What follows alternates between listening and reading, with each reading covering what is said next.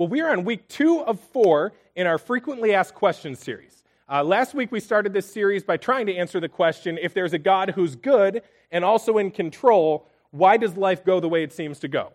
Why is there so much suffering? Why is there so much pain? Why is there so much evil in the world? Why do the really dark things happen if God really is good and really in control? If you missed last week, and we know that you're going to miss a lot of weeks during the summer, but you can go to graceroadchurch.org and download any of the messages for free. Also, you can download our app in the iTunes Store and the Android Marketplace, and all the sermons go online there too, and we'll catch up pretty soon here on the app and get that get last week's message up there. But today's question is, if Christianity is legit, why is there so much crazy, weird stuff in the Bible?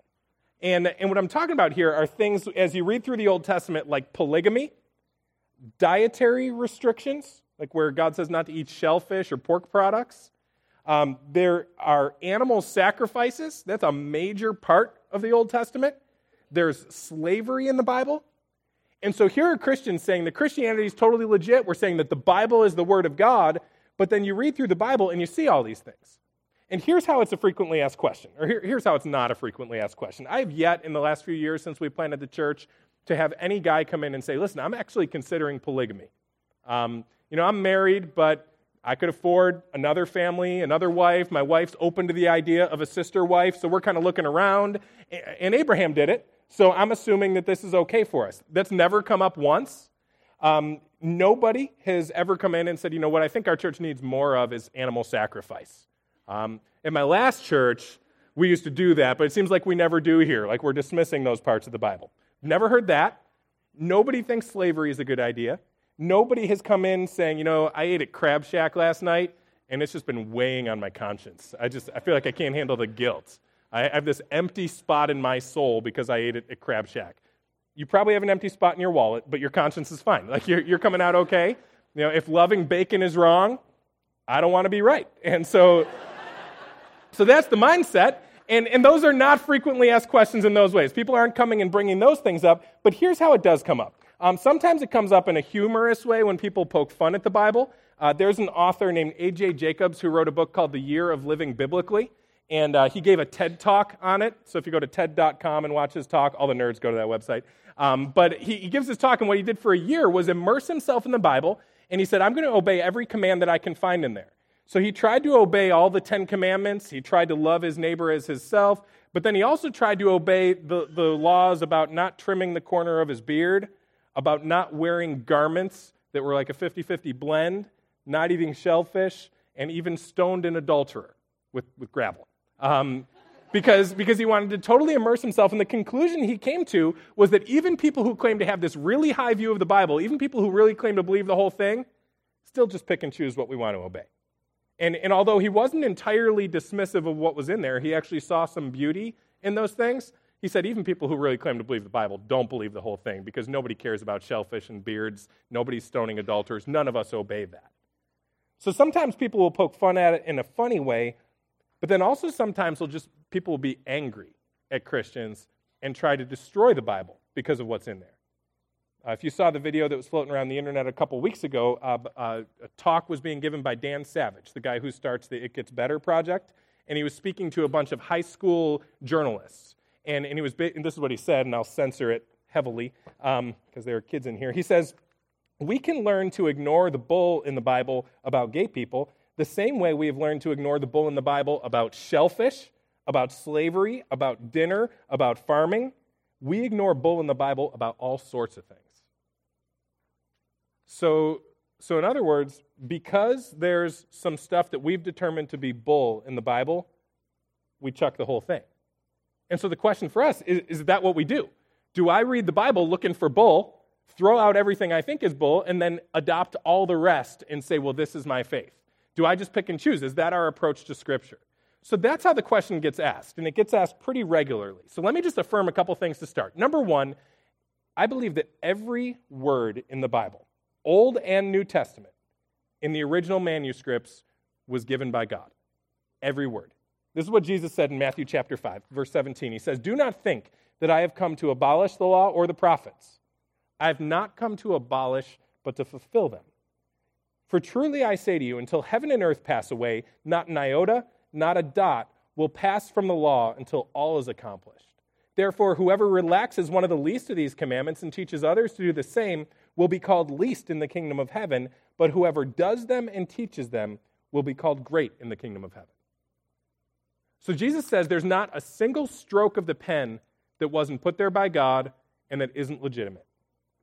The whole thing, even the parts that seem crazy. It's the Word of God. So I believe that, which means we have no authority whatsoever to change any of it, but I also believe there's an awful lot of the Bible we're not supposed to obey.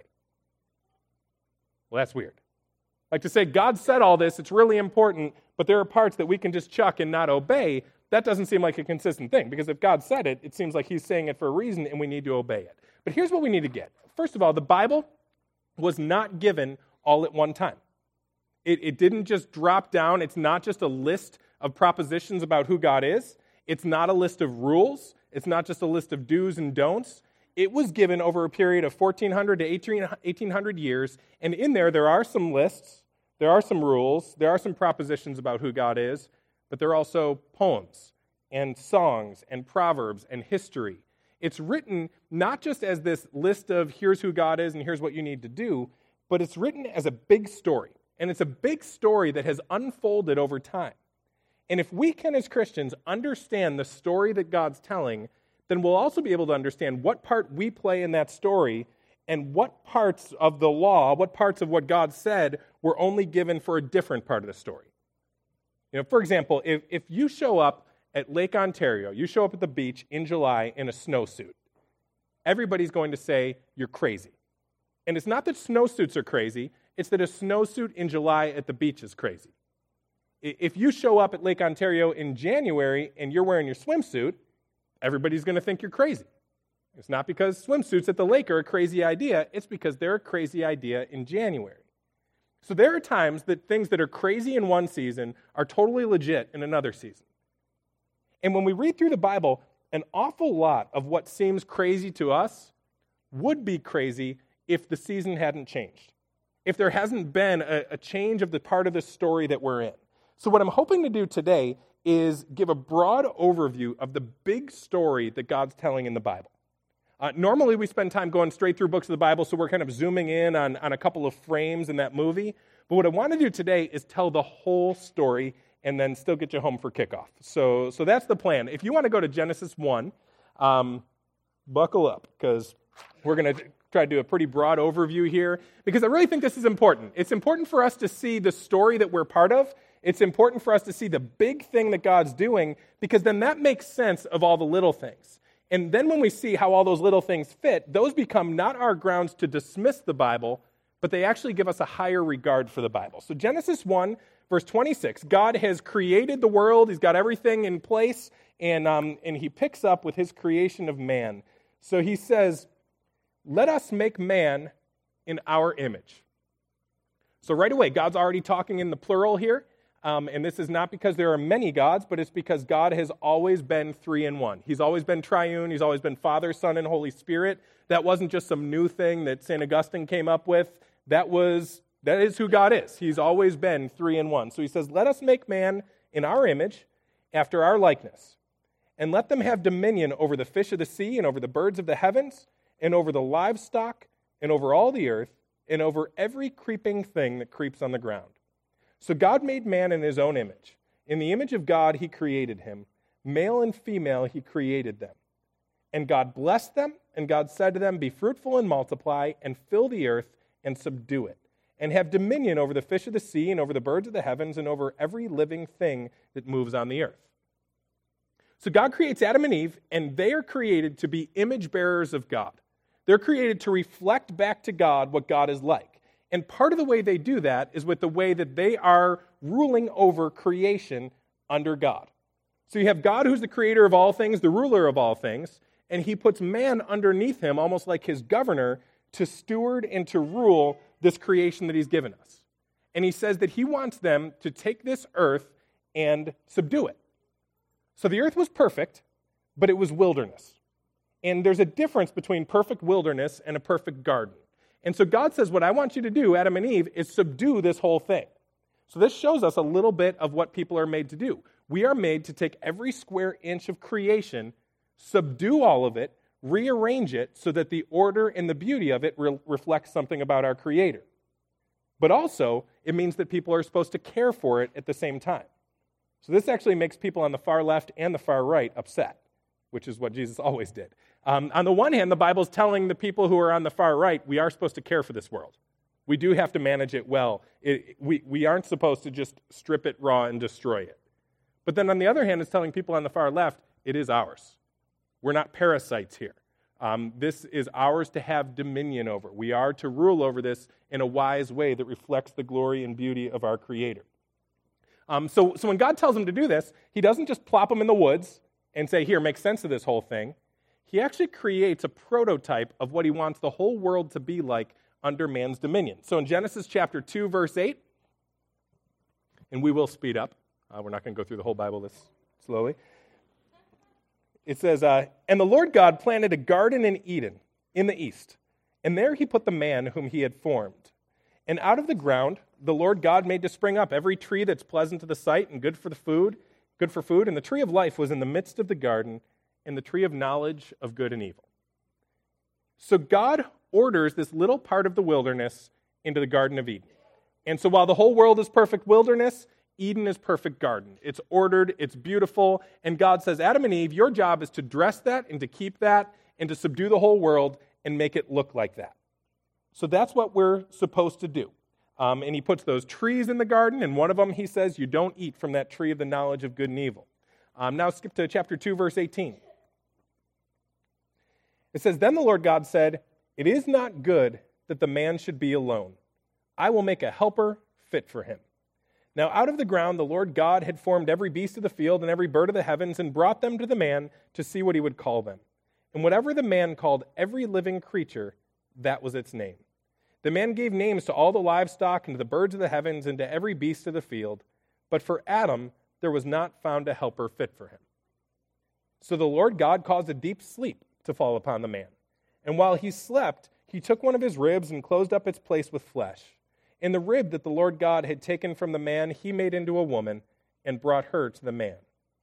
Then the man said, this at last is bone of my bones and flesh of my flesh. She shall be called woman, because she was taken out of man. Therefore a man shall leave his father and mother and hold fast to his wife, and they shall become one flesh. And the man and his wife were both naked and were not ashamed. So this is how things were made. God creates man. Man names the animals, showing that he has dominion over the animals. There's not a suitable helper found for man among those animals, so God then makes Eve out of Adam's rib. And when Adam sees her, he doesn't just name her, he sings a song. He says, this is the bone of my bones and flesh of my flesh. So we have romance, we have marriage, where the only pattern that God gives for marriage in Scripture is one man and one woman for life. So this is marriage as God has designed it. We see dominion. We see this command to be fruitful and multiply, to have lots of kids, have them fill the earth, and have them help in this whole project of managing this whole thing. Multiply like weeds, have at it, and make this whole world beautiful to reflect your Creator. And then apparently when we're done with that, God will step in and say, okay, here's what's next. So that's how things are supposed to be. You have God at the head, man is under God, all of creation is under the man, and that's the order that God had established throughout that whole thing. So there's peace, there's harmony. God relates to man as a father who's generous and gracious and makes his green earth grow things. It doesn't fight back at man at all. It's paradise. It's perfect. And then Satan comes in. Satan is an angel who has fallen, and he comes in the form of a serpent and tempts them to disobey the one command they had, which is don't eat from that one tree. So he tempts Eve, and she is deceived and eats. She goes to her husband, and she offers him the fruit. He's not deceived, but he eats anyway. So now there's guilt. Now there's sin, and the whole way that their relationship with God works changes. Look at chapter 3, verse 7. It says, then the eyes of both were opened, and they knew that they were naked. And they sewed fig leaves together, and they made themselves loincloths. Then they end up running and hiding. So I would imagine, Adam and Eve used to love that time of the day when the Lord would come and walk with them in the evening. That was something they looked forward to, being with their Father God, relating to the one who ruled over everything. But now they knew he was coming, and because they did, they try to put together a covering for themselves that doesn't work in these fig leaves, and they run and they hide. So everything gets broken. And now God comes looking for them. He comes and he finds them, he asks them what happened, and immediately, instead of being transparent, they blame one another. So it was going to be this beautiful society, all of a sudden starts to be dominated by politicians. We're saying it's not my fault, it's their fault. It's not my fault, it's their fault. They start throwing blame around. Everything that was good and beautiful is broken and tarnished, and it gets worse. God comes and brings some justice. Chapter 3, verse 14. So already the relationship with God has changed, but the wages of sin is death. And here's where God hands out those wages. It says, the Lord God said to the serpent, because you have done this, cursed are you above all livestock and above all beasts of the field. On your belly you shall go, and dust you shall eat all the days of your life. I will put enmity between you and the woman, and between your offspring and her offspring. He shall bruise your head, and you shall bruise his heel. So God curses the serpent, but even in that curse, there's a little bit of a promise. He says there's an offspring coming from Eve, and he's not just saying people will step on snakes. He's saying there's one guy. And that one guy's coming, and he's going to crush the head of the serpent once and for all. And there will be pain. His heel will be bruised. He's going to have to suffer to get there. But there's a promise already given, even before we start fully preaching the gospel. God's promising that the offspring of Eve will come and in the end crush that serpent. Chapter 3, verse 16. To the woman he said, I will surely multiply your pain in childbearing. In pain you shall bring forth children. Your desire shall be for your husband, and he shall rule over you. So before the fall, before sin, before the curse, God had made Adam and Eve with some distinct gender roles. The Bible says male and female, he created them. So he created men and women not to be the same, to have different roles in home and society, to have different roles, but to be equal. And now that gets cursed. And those roles that are meant to be different end up getting perverted. Where it says that her desire will be for her husband and he will rule over her, what it's saying is that she's going to have this desire to usurp the rightful headship of her husband and rule over the family kind of as an extreme feminist. And then his temptation is going to be to rule like an extreme chauvinist and to be a jerk. And so family at this point gets twisted. The rightful roles where a husband is supposed to be like a servant leader of his family who lays down his life for his bride, like Jesus does, that gets twisted. And the temptation now becomes for guys to be chauvinist pigs. So the cornerstone of society, the family, gets broken. Everything's messed up at this point. Chapter 3, verse 17. And to Adam he said, because you've listened to the voice of your wife and have eaten of the tree of which I commanded you. Remember, he was supposed to protect her. He didn't. He says, you shall not eat of it. Cursed is the ground because of you. In pain you shall eat of it all the days of your life. Thorns and thistles it shall bring forth for you, and you shall eat the plants of the field.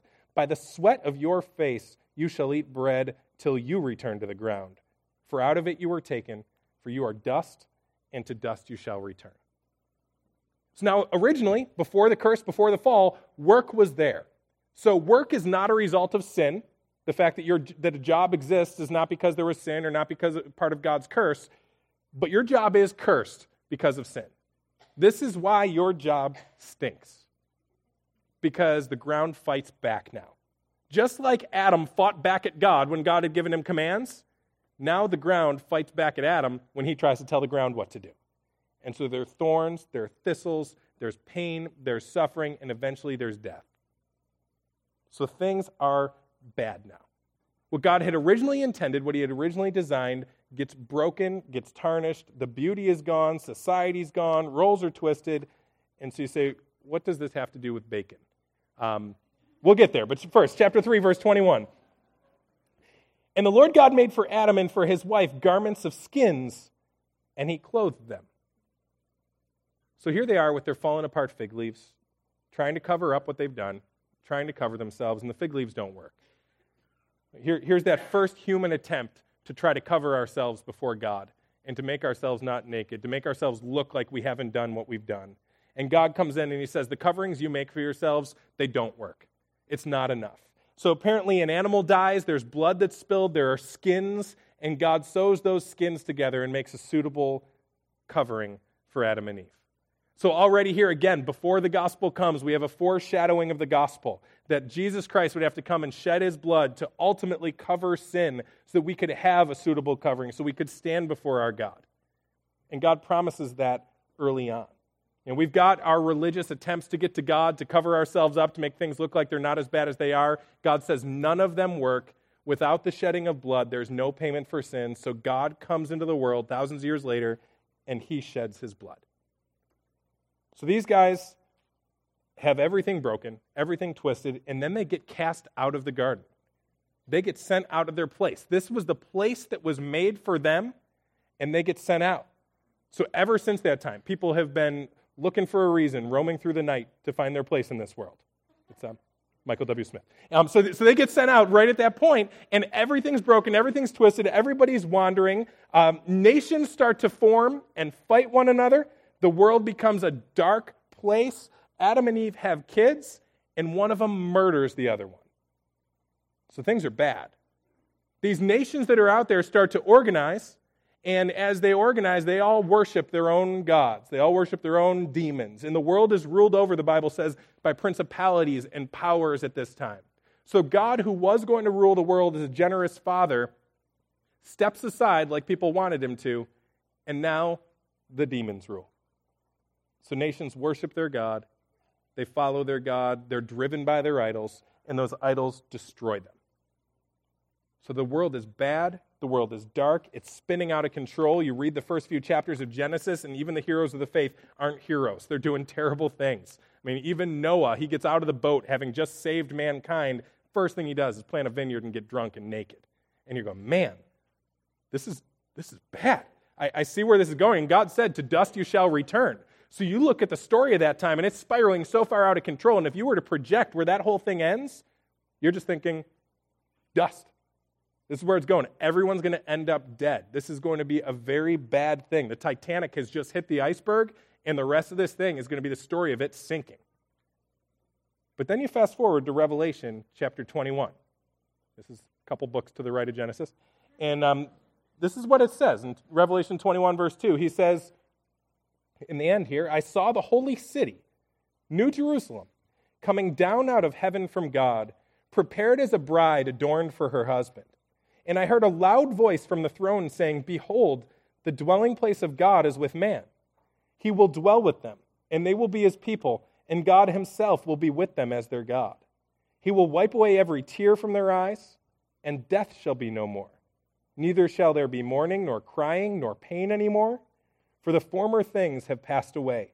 And he who was seated on the throne said, behold, I am making all things new.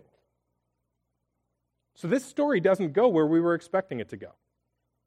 We were expecting the sin, and the curse, the death, the murder to spiral out of control and turn the whole thing back to dust. But then at the end of the story, you've got everything new.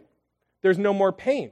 There's no more crying. There's no more sin. There's no more shame. There's no more country music. God is here with his people. All things are good. I would say at this point that there are no more cats, but the Bible actually says that the lion will lay down with the lamb. So this reversal is going to be so thorough that even the evil that cats are will be stripped out of them, and they will be there in this new, renewed form. So that's where the story's going. So what in the world could possibly happen between the fall and the sin and the curse to get it to where all things are new, and it ends almost exactly like you would expect it to have ended if Adam and Eve had never sinned in the first place? This story must take a radical turn somewhere, because there are major issues that have to be dealt with in between. You have to deal with our sin. I mean, when we sin against God, justice demands a punishment be paid. And so how is it that there are going to be all these people in this new heavens and this new earth? I mean, we should all just be in hell. We have this hatred for God where we rejected him. We want nothing to do with him. And when he comes to people all throughout the Old Testament, you see them rejecting him left and right. We don't want God on his terms. The Bible teaches that our hearts are like hearts of stone. So how does that get changed? Societies are totally disordered. Everything's twisted. Nobody knows which way is up. So how do we get to a point where people are even willing for there to be this new order of things where up is up and down is down. How does this cursed and broken and falling apart world get to where nothing falls apart again? And that's the story of the Bible. The story of the Bible is the story of God's creation and his intent for this creation. Adam and Eve messing everything up, sinning, everybody in between sinning, but God's still telling this great story of how he steps in to redeem the world and bring everything to this happy ending. So let's go to Genesis chapter 12. There's this guy named Abram, and he's living in a fallen world. Everything's broken. People have disregarded God's order for everything. This guy Abram is also a mess. He's living in a city where they worship the moon, we think. Polygamy was practiced by every tribe on the globe for the most part.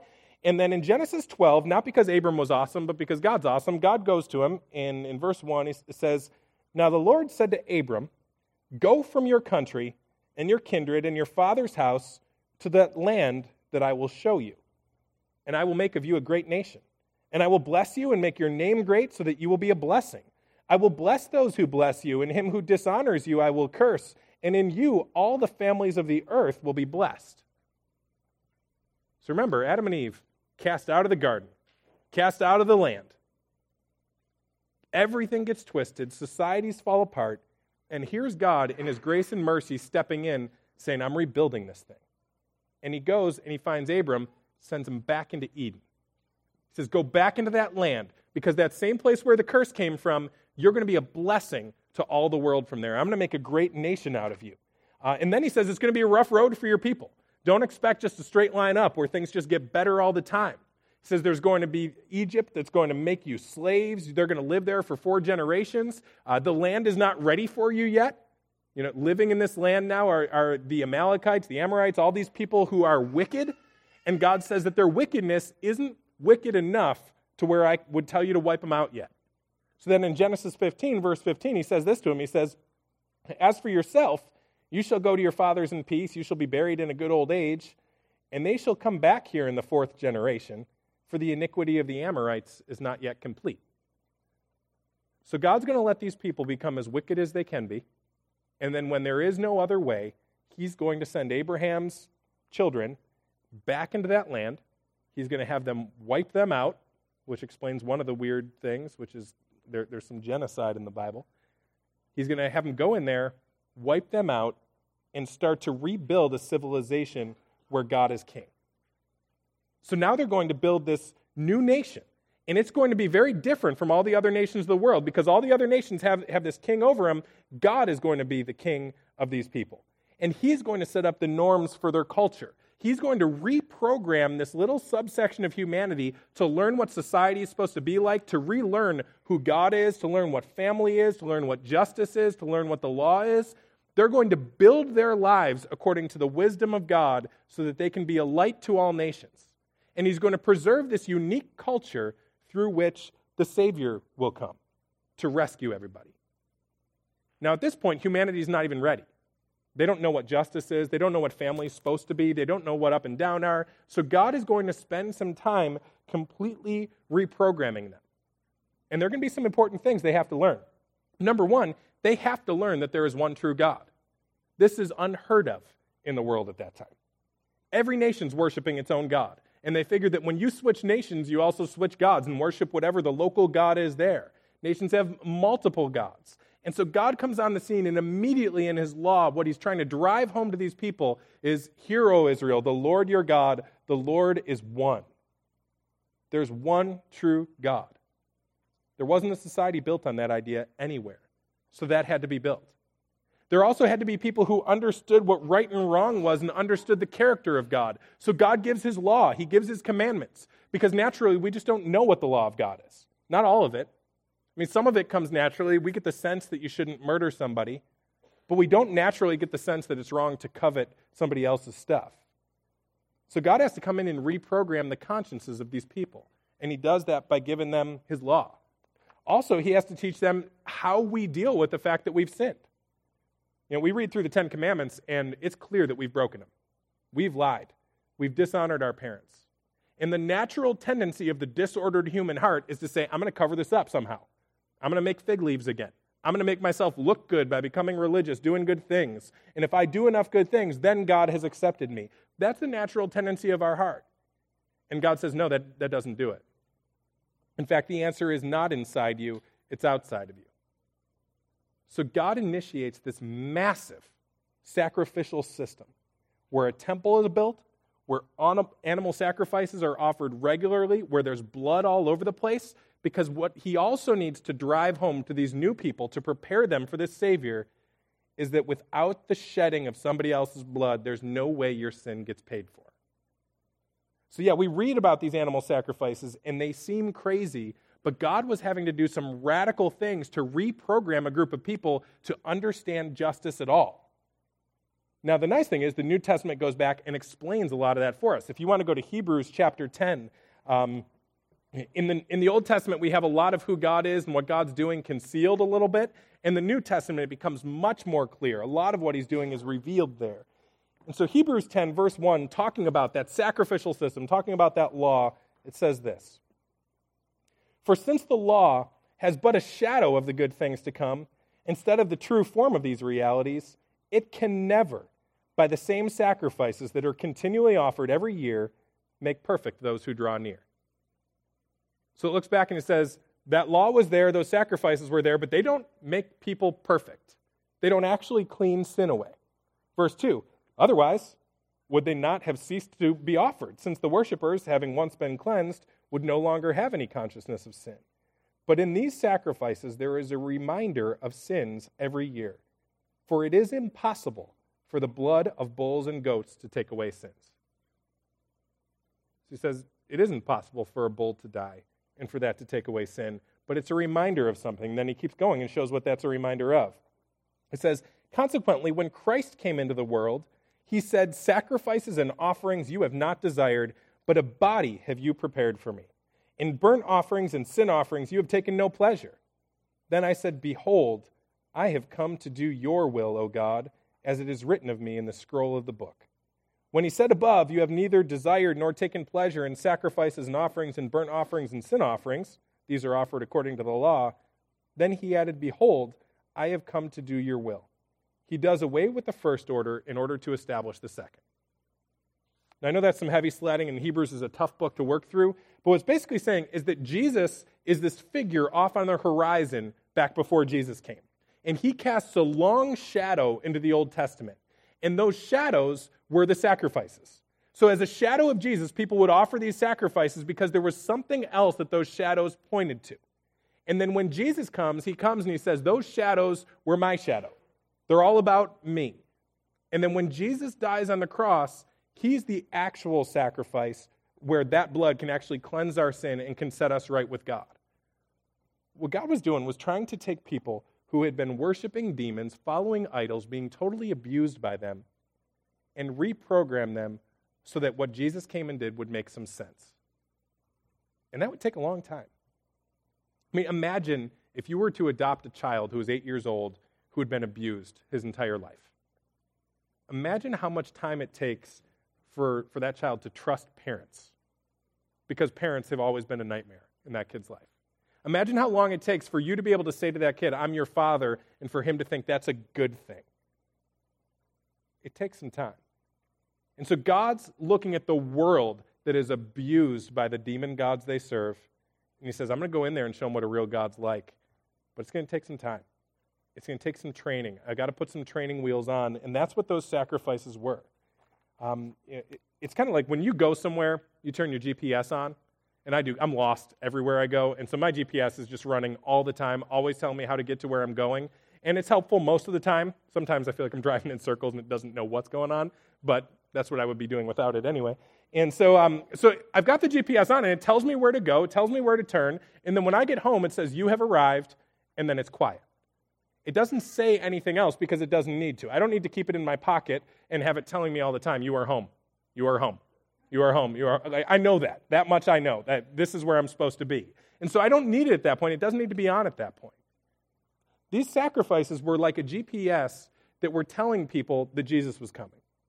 And then once he came, once he died, once he was sacrificed, the GPS says you have arrived, and then it's quiet. So there are no more sacrifices today. Jesus is the destination. He was the destination of all those sacrifices. He was the one casting the shadow that all of those sacrifices were. And so the reason we don't obey those now is not because they're not in the Word of God, not because they're not serious. And if it were 4,000 years ago and we were Jews, I would say, God said we're supposed to do this, let's do it. But we don't do it today because Jesus has set up a new order. That was the snowsuit for winter. We don't need to put the snowsuit on in the summertime. God has changed the season, so things have changed. So God had to teach people who he was. He had to teach them his nature, and that's what the sacrifices were for. He also had to create this unique culture that would stand out among all the other cultures of the world, so it wouldn't just get absorbed into every other culture easily. They had to be a little bit weird so that all these times that they were captured and taken captive, they didn't just disappear because there needed to be a culture that was ready when Jesus came. And so God prescribed all the norms for that culture. Some of the things that make a culture are that we speak the same language. They spoke Hebrew. And then we eat a lot of the same foods. In the United States, we don't usually eat dog. There really isn't a reason for that. I mean, it really doesn't make sense that it's totally cool with us that we'll eat a cow and that's delicious, but then we wouldn't eat a dog. I'm guessing that a medium rare St. Bernard is pretty tasty. I don't know. There is no reason that we would say that that's gross, but we all say it's gross. For some reason, we just mention it. We say, oh, that's disgusting. But a cow, no, that's totally legit. That's delicious. So it doesn't really make sense. There are some arbitrary norms in every culture. And God says, with the Jews, he was going to prescribe those norms. He was going to create that unique culture that was unique so that it stayed isolated, it stayed its own culture. So when the Savior came through that culture, he had people around him who recognized him. And this is where the bacon comes in. Leviticus chapter 11, verse 4, this is what God says. He says, nevertheless, among those that chew the cud or part the hoof, you shall not eat these. The camel, don't eat camel, because it chews the cud but does not part the hoof, it's unclean to you. And the rock badger, because it chews the cud but does not part the hoof, it's unclean to you. And the hare, because it chews the cud but does not part the hoof, it's unclean to you. And the pig, because it parts the hoof and is cloven-footed but does not chew the cud, it's unclean to you. Okay, so that's weird. God just told us not to eat delicious things like pigs. Now, he also told us not to eat some other stuff that you're probably not craving. You probably didn't come in here this morning and say, I'm going to barbecue a camel today, because that hump meat is so moist and delicious. Or you're probably not looking for a feast of rock badger or anything like that. But these dietary restrictions, these are commands from God for a unique nation in a unique time, and the Messiah had to come through that unique nation. But here's really good news.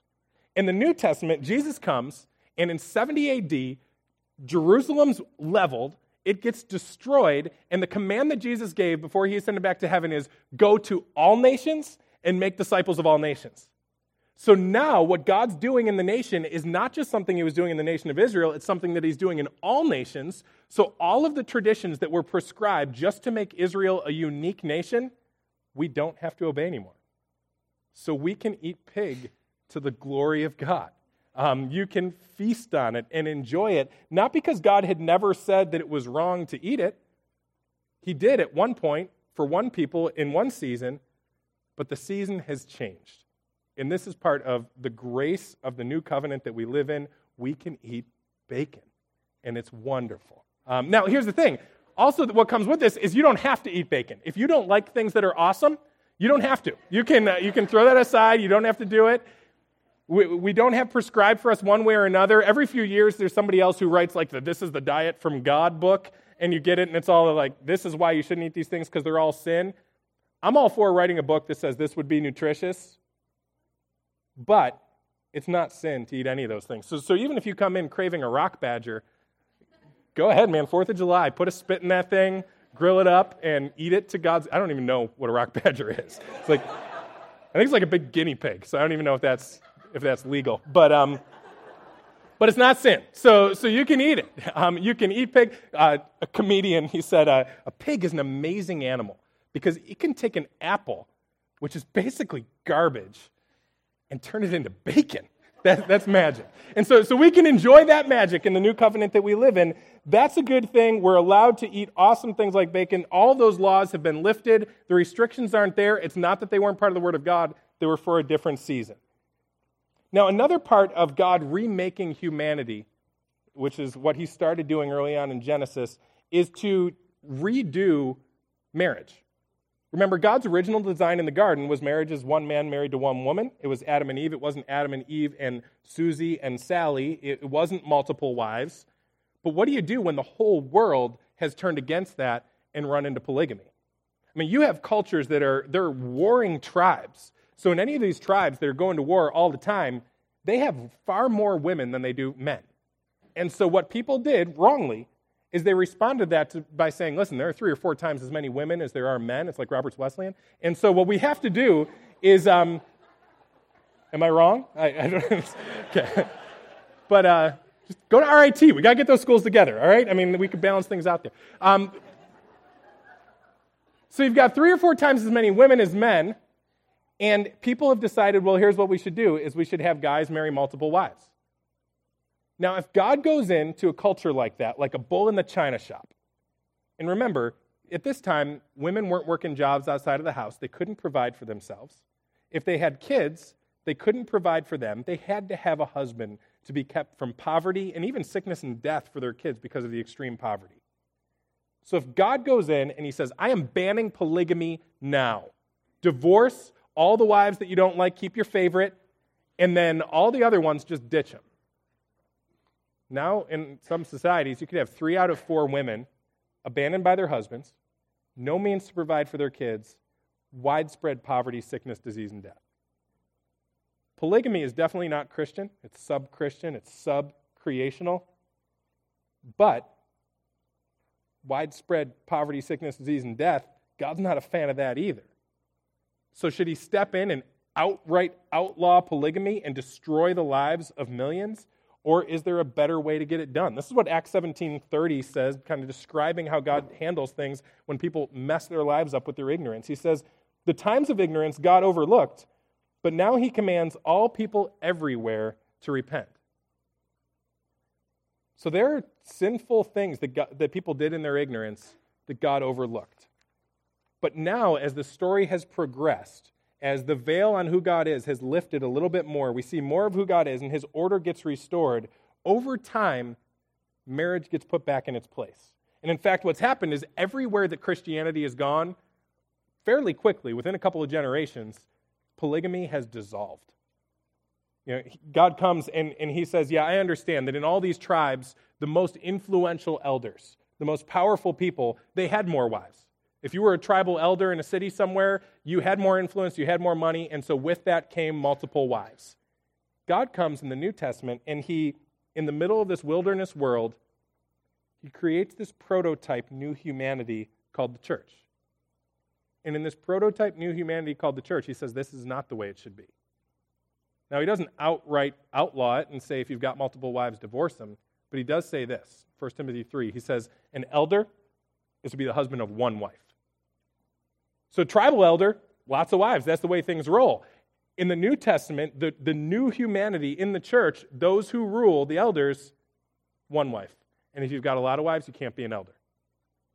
So imagine this tribal chief comes in. He's got 20 wives, and he just assumes, I had influence in the tribe, I should have influence in the church. And then we say, no, the church is totally different than that. You can't. You're not a one-woman man. You don't have one wife. If this guy is submissive to the will of God and he wants something better for his kids, then he raises that next generation of kids to marry one person. And so anywhere the church goes and becomes prominent, polygamy dissolves, and it does so without creating poverty, sickness, and death. So yeah, it looks crazy when you have Abraham having a lot of wives, but he was in a disastrous world. The polygamy of the kings. God had never said it was okay. He actually told the kings not to have multiple wives. They did it anyway. But God didn't just blow things up. He changed them. And this is where slavery comes in too.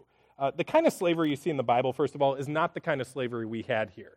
The kind of slavery we had in the United States is always called sin in the Bible, and it's not something that was even squeezed out over time. It's something that was prohibited by God because there was kidnapping involved. The Bible says kidnappers aren't going to inherit the kingdom of God.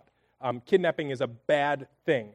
There shouldn't be kidnapping. There was racism involved, and God has always hated racism. In fact, the slaves that you see in the Bible, for the most part, are white guys.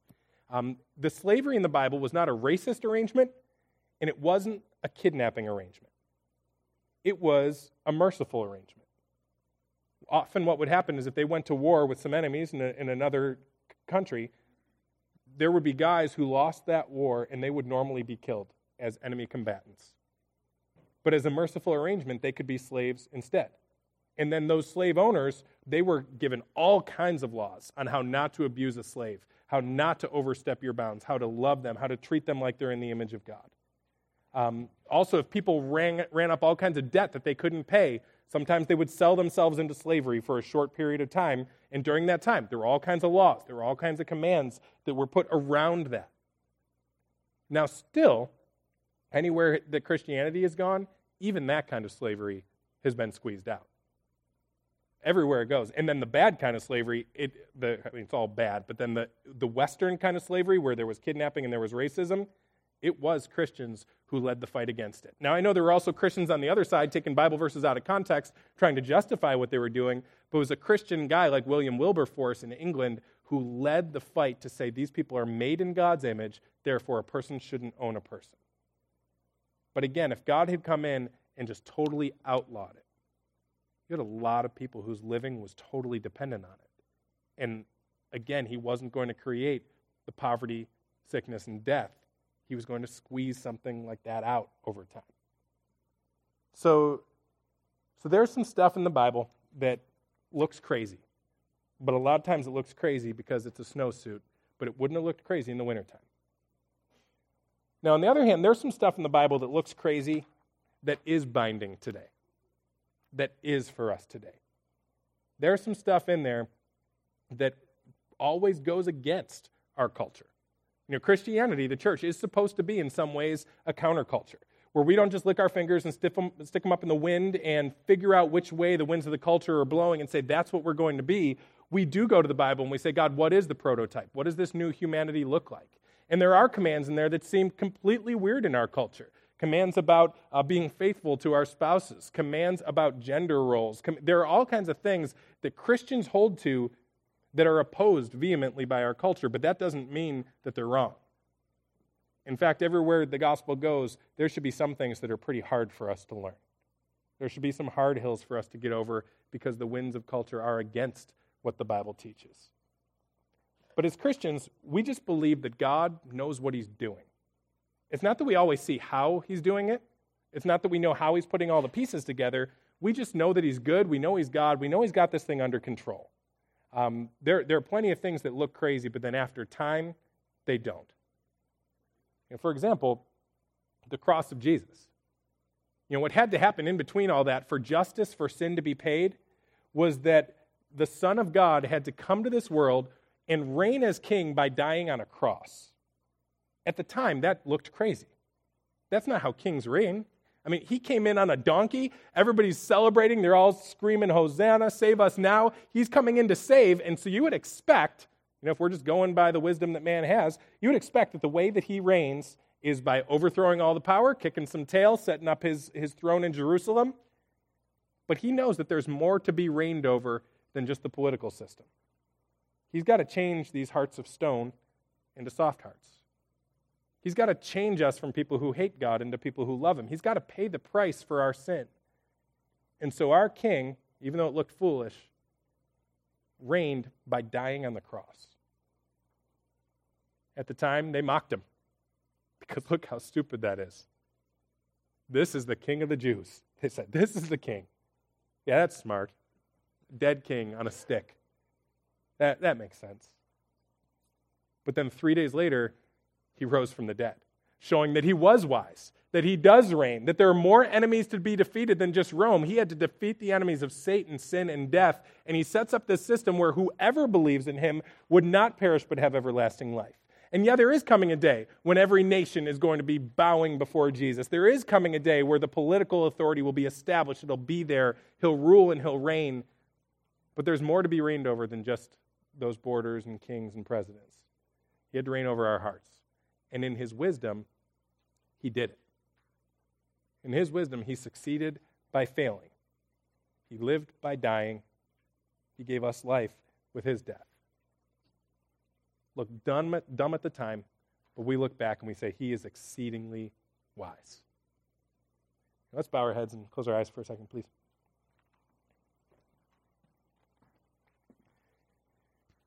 As dumb as the cross looked at the time, the Bible says that angels long to look into it. It's so wise that angels want to see it. If you're here today and you say, some of this sounds a little bit new to me. I understood the part where I was a sinner. I understood that I wasn't right with God, and I had always been taught, so I just need to do good things now, and that'll make me right with God. I just need to go to church enough, put enough money in, kind of do some good works to make up for the bad. That's where I've always been. But now I hear this, and it sounds like a different story, and the truth is, it's a very different story. The story of Christianity is that while we were still sinners, while we still deserved hell and death, while we had cut that chain that connected us to God, Jesus Christ, the Savior, who was all God and all man, came and he died on the cross. And when he did that, he absorbed the wrath of God. He died on our behalf. All the punishment that we deserved, he took. He died, he was buried, and he rose again. So that the Bible says whoever believes in him will not perish but have everlasting life. It doesn't make a lot of sense. It's not the system we would have made up, but God's ways are not our ways. His thoughts are not our thoughts. He's higher than us. And so the way we respond to that and the way we become part of that new humanity that God is building is by turning our back on sin and unbelief and just trusting in Jesus. We stop trusting in our religion, our good works. We stop trusting in our own wisdom to figure out how to connect ourselves back to God. And we trust in the wisdom of God on the cross that looks like foolishness. And then the Bible promises if we believe in him, we won't perish. We'll have everlasting life. We'll be part of that new humanity. We'll be on that new creation. And just the way things were meant to be, they will be. There's coming that day when the dwelling place of God will be with men. When all the tears will be wiped away, there will be no more pain and sorrow and sickness and death. It's gone. Everything's made new. The story of the Bible is the story of God making everything, watching it fall, and then redeeming everything. And as Christians, we get to be part of the greatest story ever told, the story that our hearts were made for. So if you're here and you recognize that you're apart from God, that you don't have that connection with him, that chain that connected you to God is broken, turn from sin and trust Jesus. Cry out to him, believing the promise of the Bible that whoever calls on the name of the Lord will be saved. And in whatever words you want, you can just say, God, I know I'm sinful. I know I deserve your judgment. But I'm turning from sin. I'm turning from unbelief, and I'm trusting in you. God, I don't get you.